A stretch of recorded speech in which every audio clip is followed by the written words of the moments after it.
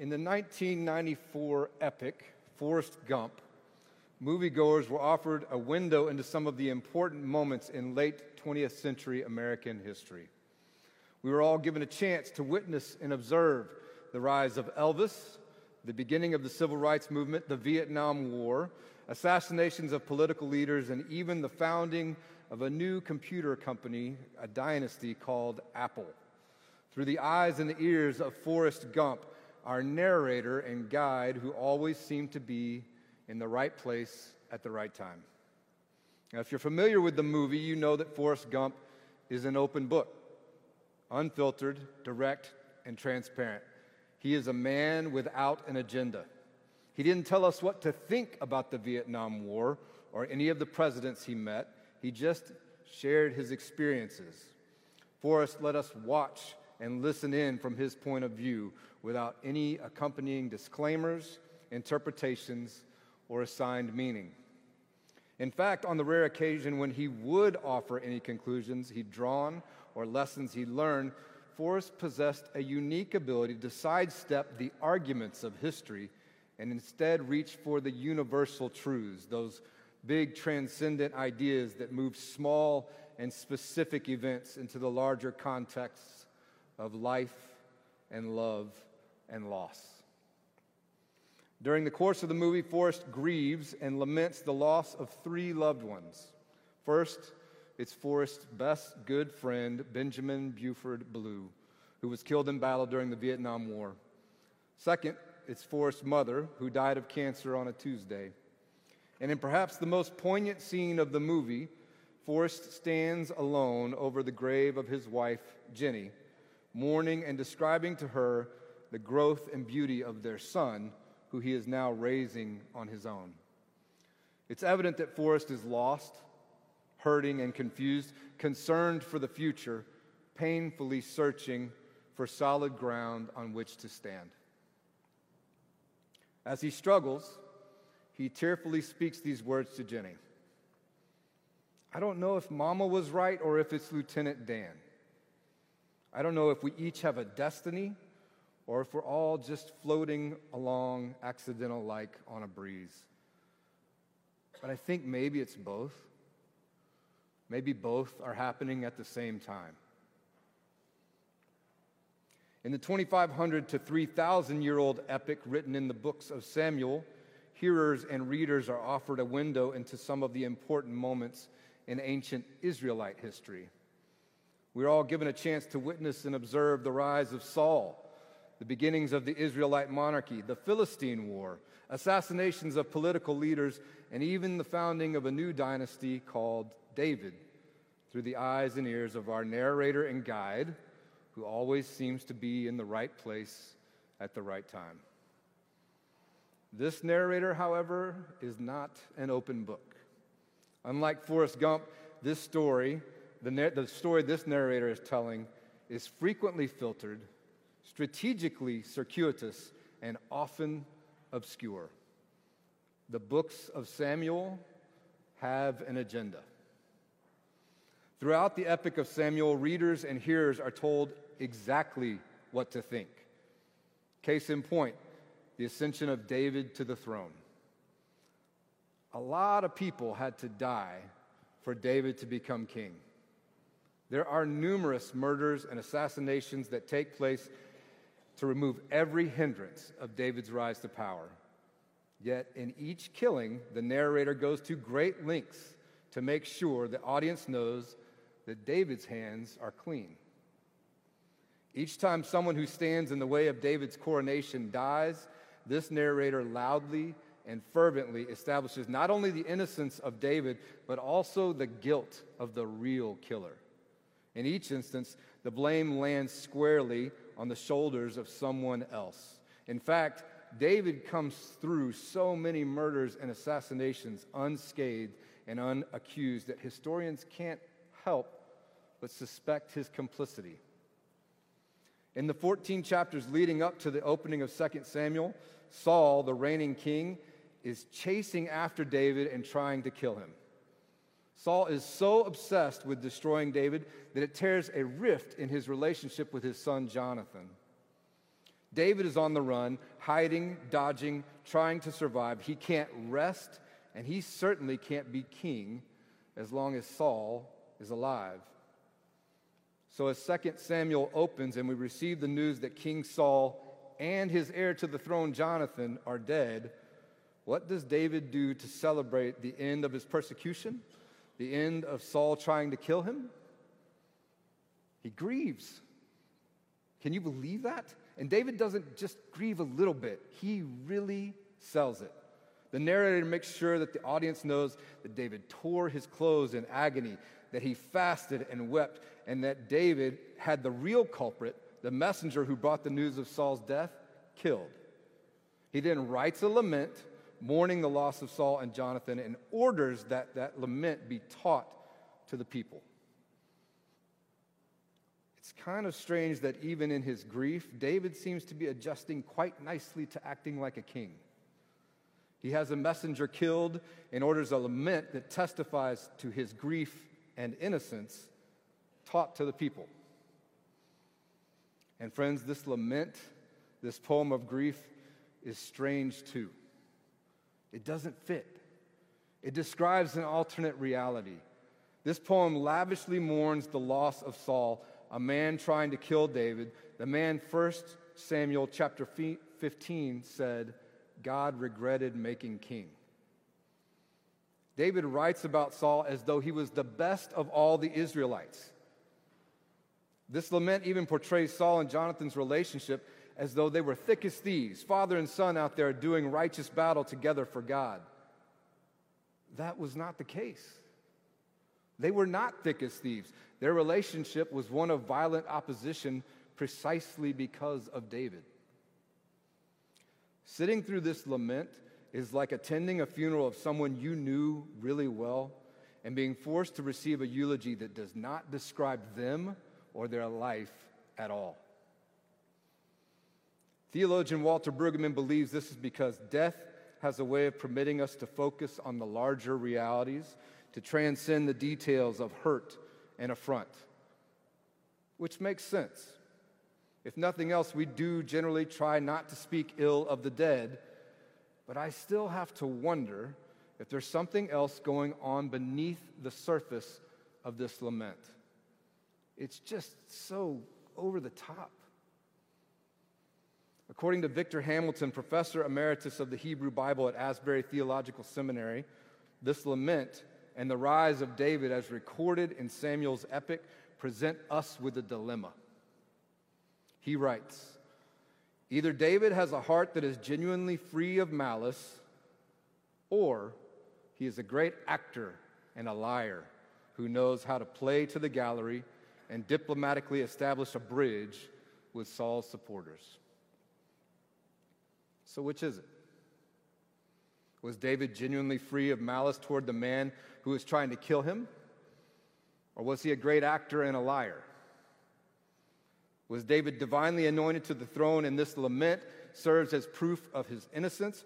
Or was he in some way responsible for the deaths that allowed him to seize the throne and this lament serves as propaganda and misdirection? Was David a man after God's heart? Or was he a calculating politician pursuing power? Sinner or saint? Let's put a pin in that for a moment. Professor Victor Hamilton points to something else that is unique about this story in 2 Samuel. This story about Saul's death and David's lament begins with the words Acher Maveth, which is Hebrew for after the death. Hamilton notes that there are 3 books in the Hebrew Bible that begin with the words after the death. The book of Joshua begins with the words Acher Maveth Moshe, after the death of Moses. The book of Judges begins with the words Acher Maveth Yehoshua, after the death of Joshua. And here, the second book of Samuel begins Acher Maveth Shaul, after the death of Saul. Friends, this is not a coincidence. We are meant to connect these stories. Our Jewish brothers and sisters call this a remez, when the words used in one story point to another story or stories. After the death is a signpost pointing to a larger connected story. As Victor Hamilton indicates, these identical introductions symbolically tie three periods of Israel's history together. Moses, as the symbol of the liberation from slavery in Egypt.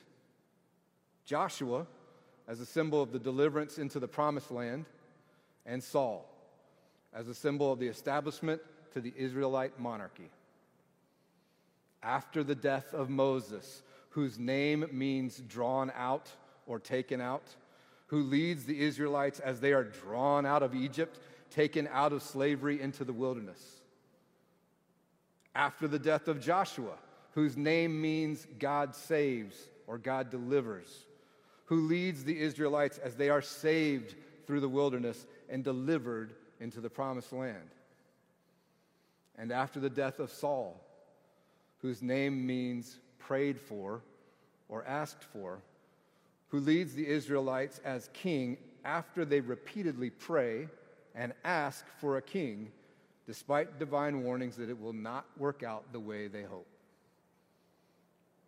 These stories are connected. They are interwoven into Israel's transformation, tracing their development from slavery to wilderness to Promised Land to monarchy. But that's not the only connection.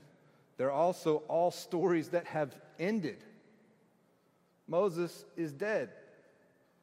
Joshua is dead. Saul is dead.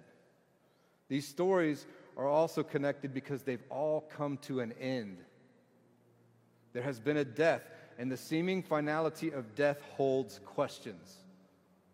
These stories, these scriptures, these Israelites are connected by the questions their endings contain. After the death of Moses, when being drawn out of slavery comes to an end, is that the finish line? Or does our journey continue?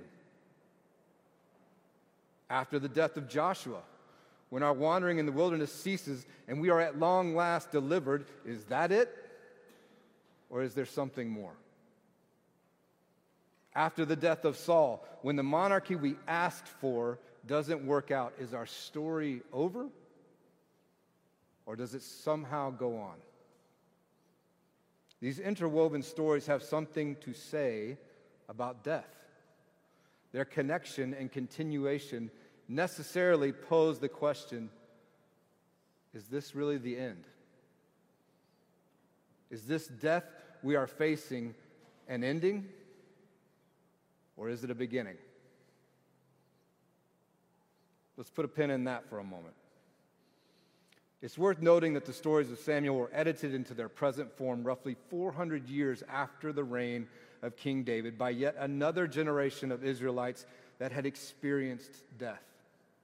In fact, from the Assyrian exile in 8th century BCE and continuing through the Babylonian exile into the Persian, Greek, and Roman empires, the Israelites experienced centuries of their political dynasties and military monarchies being wiped out. These people, these descendant Israelites, they too were connected to the stories of Moses and Joshua and Saul. They too had faced an ending and were now confronted by the questions that come after the death.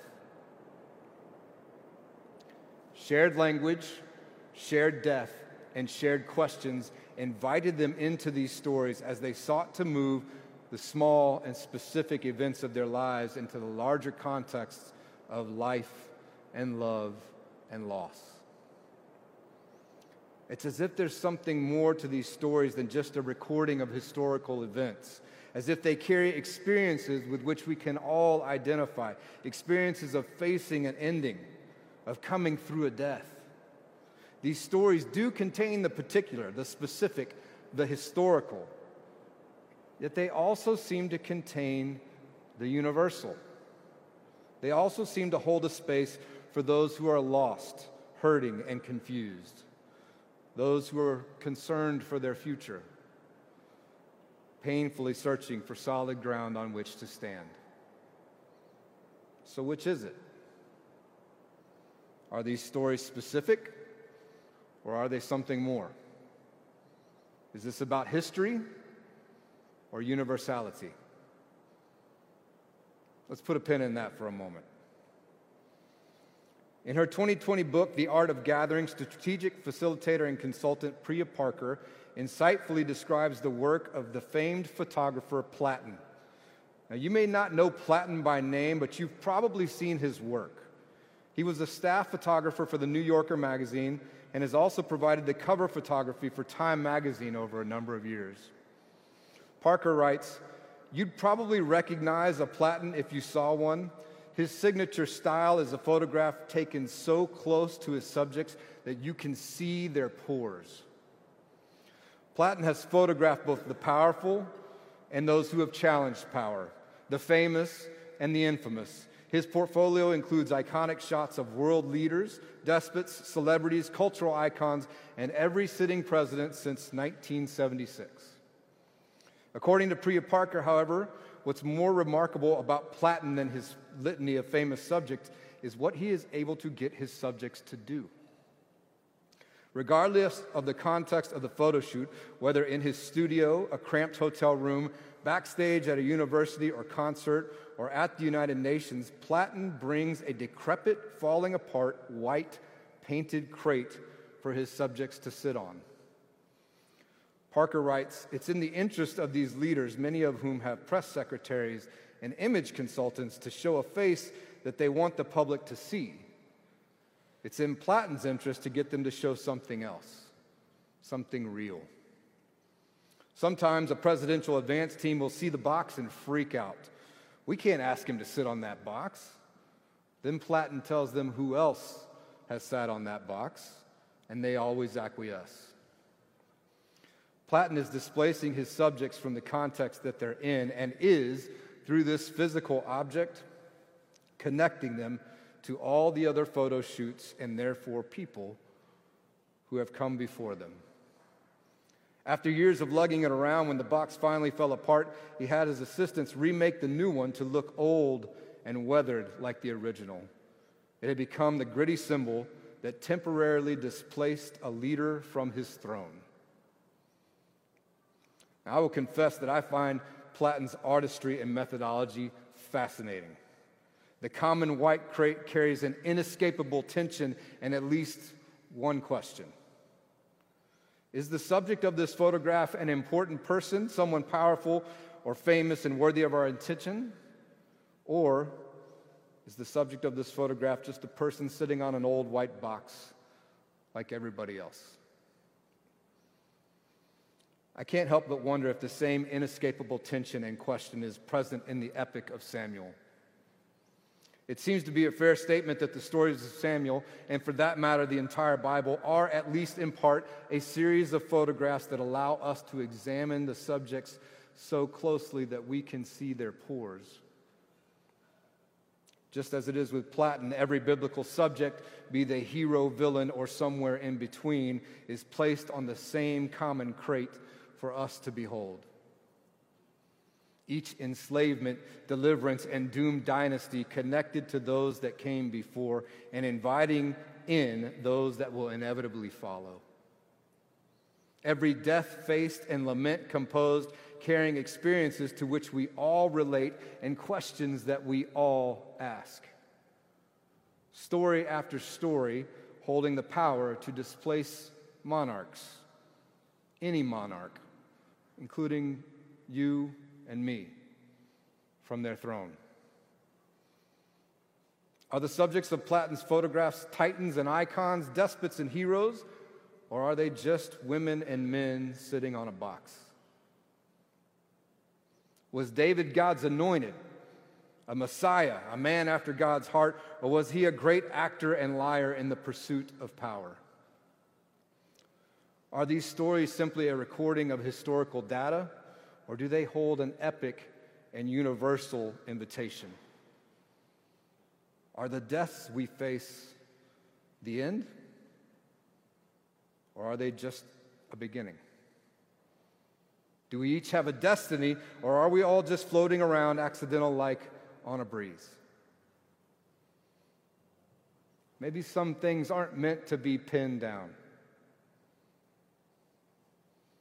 As a wise rabbi in my life says, the moment you pin a butterfly to the board for examination, it is no longer a butterfly. At the end of Forrest Gump's lament over the grave of his wife, he composes himself and then earnestly tells her, "If there's anything you need, I won't be far away." If you're like me, that line gets to you because I know he means it. He's not just saying that. Those aren't just empty words. Forrest is on call, ready to help, to do whatever needs to be done. I submit to you that the lamenting voices of Samuel and Saul and David cry out to us that our God is never far away. That whether we find ourselves enslaved, wandering in the wilderness, or killing to build our own kingdoms, the source of all things is still just as close as our very breath. I submit to you that the dying declaration of these monarchs joins with Moses and Joshua and the history of Israel to declare that we always have a future. To universally remind us that when our own stories begin with the words "after the death," God is still with us, and death is not the end. Sinner and saint, history and universality, death and life, our destiny and our responsibility. May we live like it's both, and love like both are happening at the same time.